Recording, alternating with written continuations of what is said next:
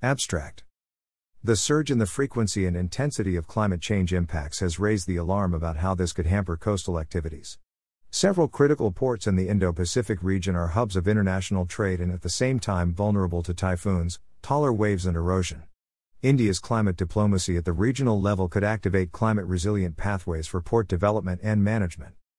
Across countries, scientific and technical experts are recording, studying and analyzing the effects of climate change on coastal infrastructure.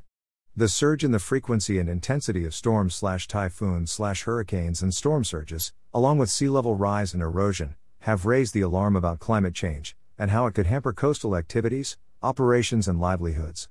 One such sector is that of ports, crucial for the global economy, with an overwhelmingly large proportion of international trade and commerce being driven by it. India hosts vital commercial ports, responsible for over 90% of India's trade by volume, that are vulnerable to climate change. In fact, the majority of ports in the Indo-Pacific region, carrying heavy traffic, are in a similar state. India and other countries should therefore spearhead a regional climate action strategy for ports with the help of climate diplomacy, through which frameworks and mechanisms for climate-resilient pathways could be enforced. Indian ports increasing climate vulnerabilities. A 2018 study on Paradip Port, Odisha, India, has concluded that climate change, changes in sea and land temperatures, intensity and patterns of wind and rainfall, could result in taller waves, sand deposition and erosion in the next 25 years. The researchers affirm that the future strategies cannot entirely depend on past climatic conditions as the probability of intensified climatic conditions has escalated. In a similar vein, a NASA study published in 2017 revealed that many port cities of India, including Mumbai and Mangaluru, are likely to be inundated in the next 100 years, owing to not only sea level rise, but also storm surges. In addition, land subsidence, increasing population density in coastal areas, unplanned development and various other human-induced factors are also adding to the stress on these port cities. India's port-led national and regional strategy. The Indian government strives to enhance port-led development of the country by boosting port-linked industries, modernizing ports, and building new ones, and enhancing port connectivity, thereby rendering this sector critical for both domestic and foreign policies, especially in terms of India's foreign trade. For instance, the Make in India campaign and the Sagar Mala project are focused upon meeting the demands of a foreseen surge in cargo volume, boost trade, and advance industrial growth in the coastal regions.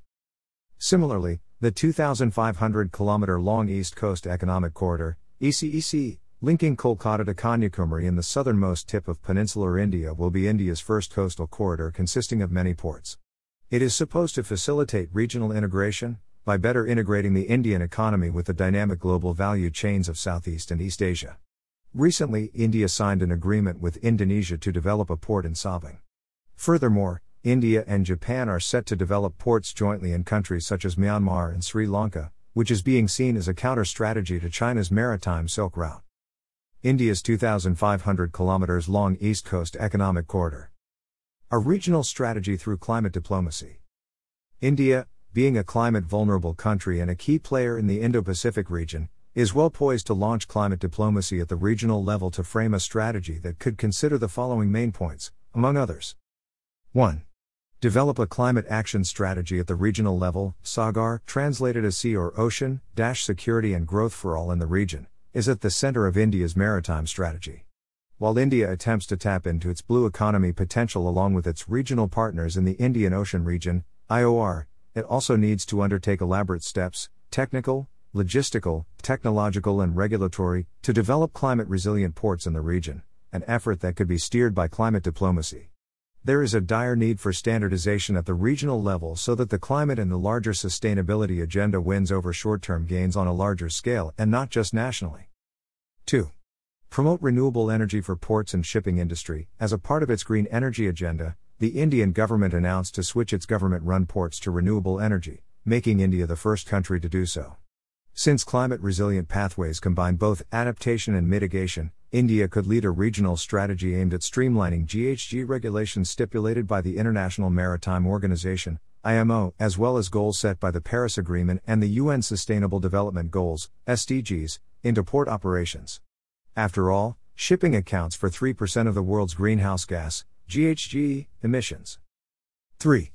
Reduce costs of climate solutions. All countries, rich and poor, will be affected by climate-related impacts on international trade. The cost of inaction is estimated to be much higher than measures to cope with climate change. $31.49 billion is the projected cost of upgrading Asia-Pacific's biggest ports to cope with the effects of climate change, according to Asia Research and Engagement, ARE, that arrived at these figures after analyzing ports in Japan, China, Hong Kong, Taiwan, Singapore, Australia, India, South Korea, and Malaysia. Through climate diplomacy, countries of the region could work towards increasing sustainability and reducing costs by promoting initiatives like the World Ports Climate Initiative of the International Association of Ports and Harbors, IAPH. Note: the author presented this paper in form of visual presentation in a student seminar called Kriya held on January 24, 2020, organized by the Department of International Studies, Stella Maris College. The visual data is structured into a paper.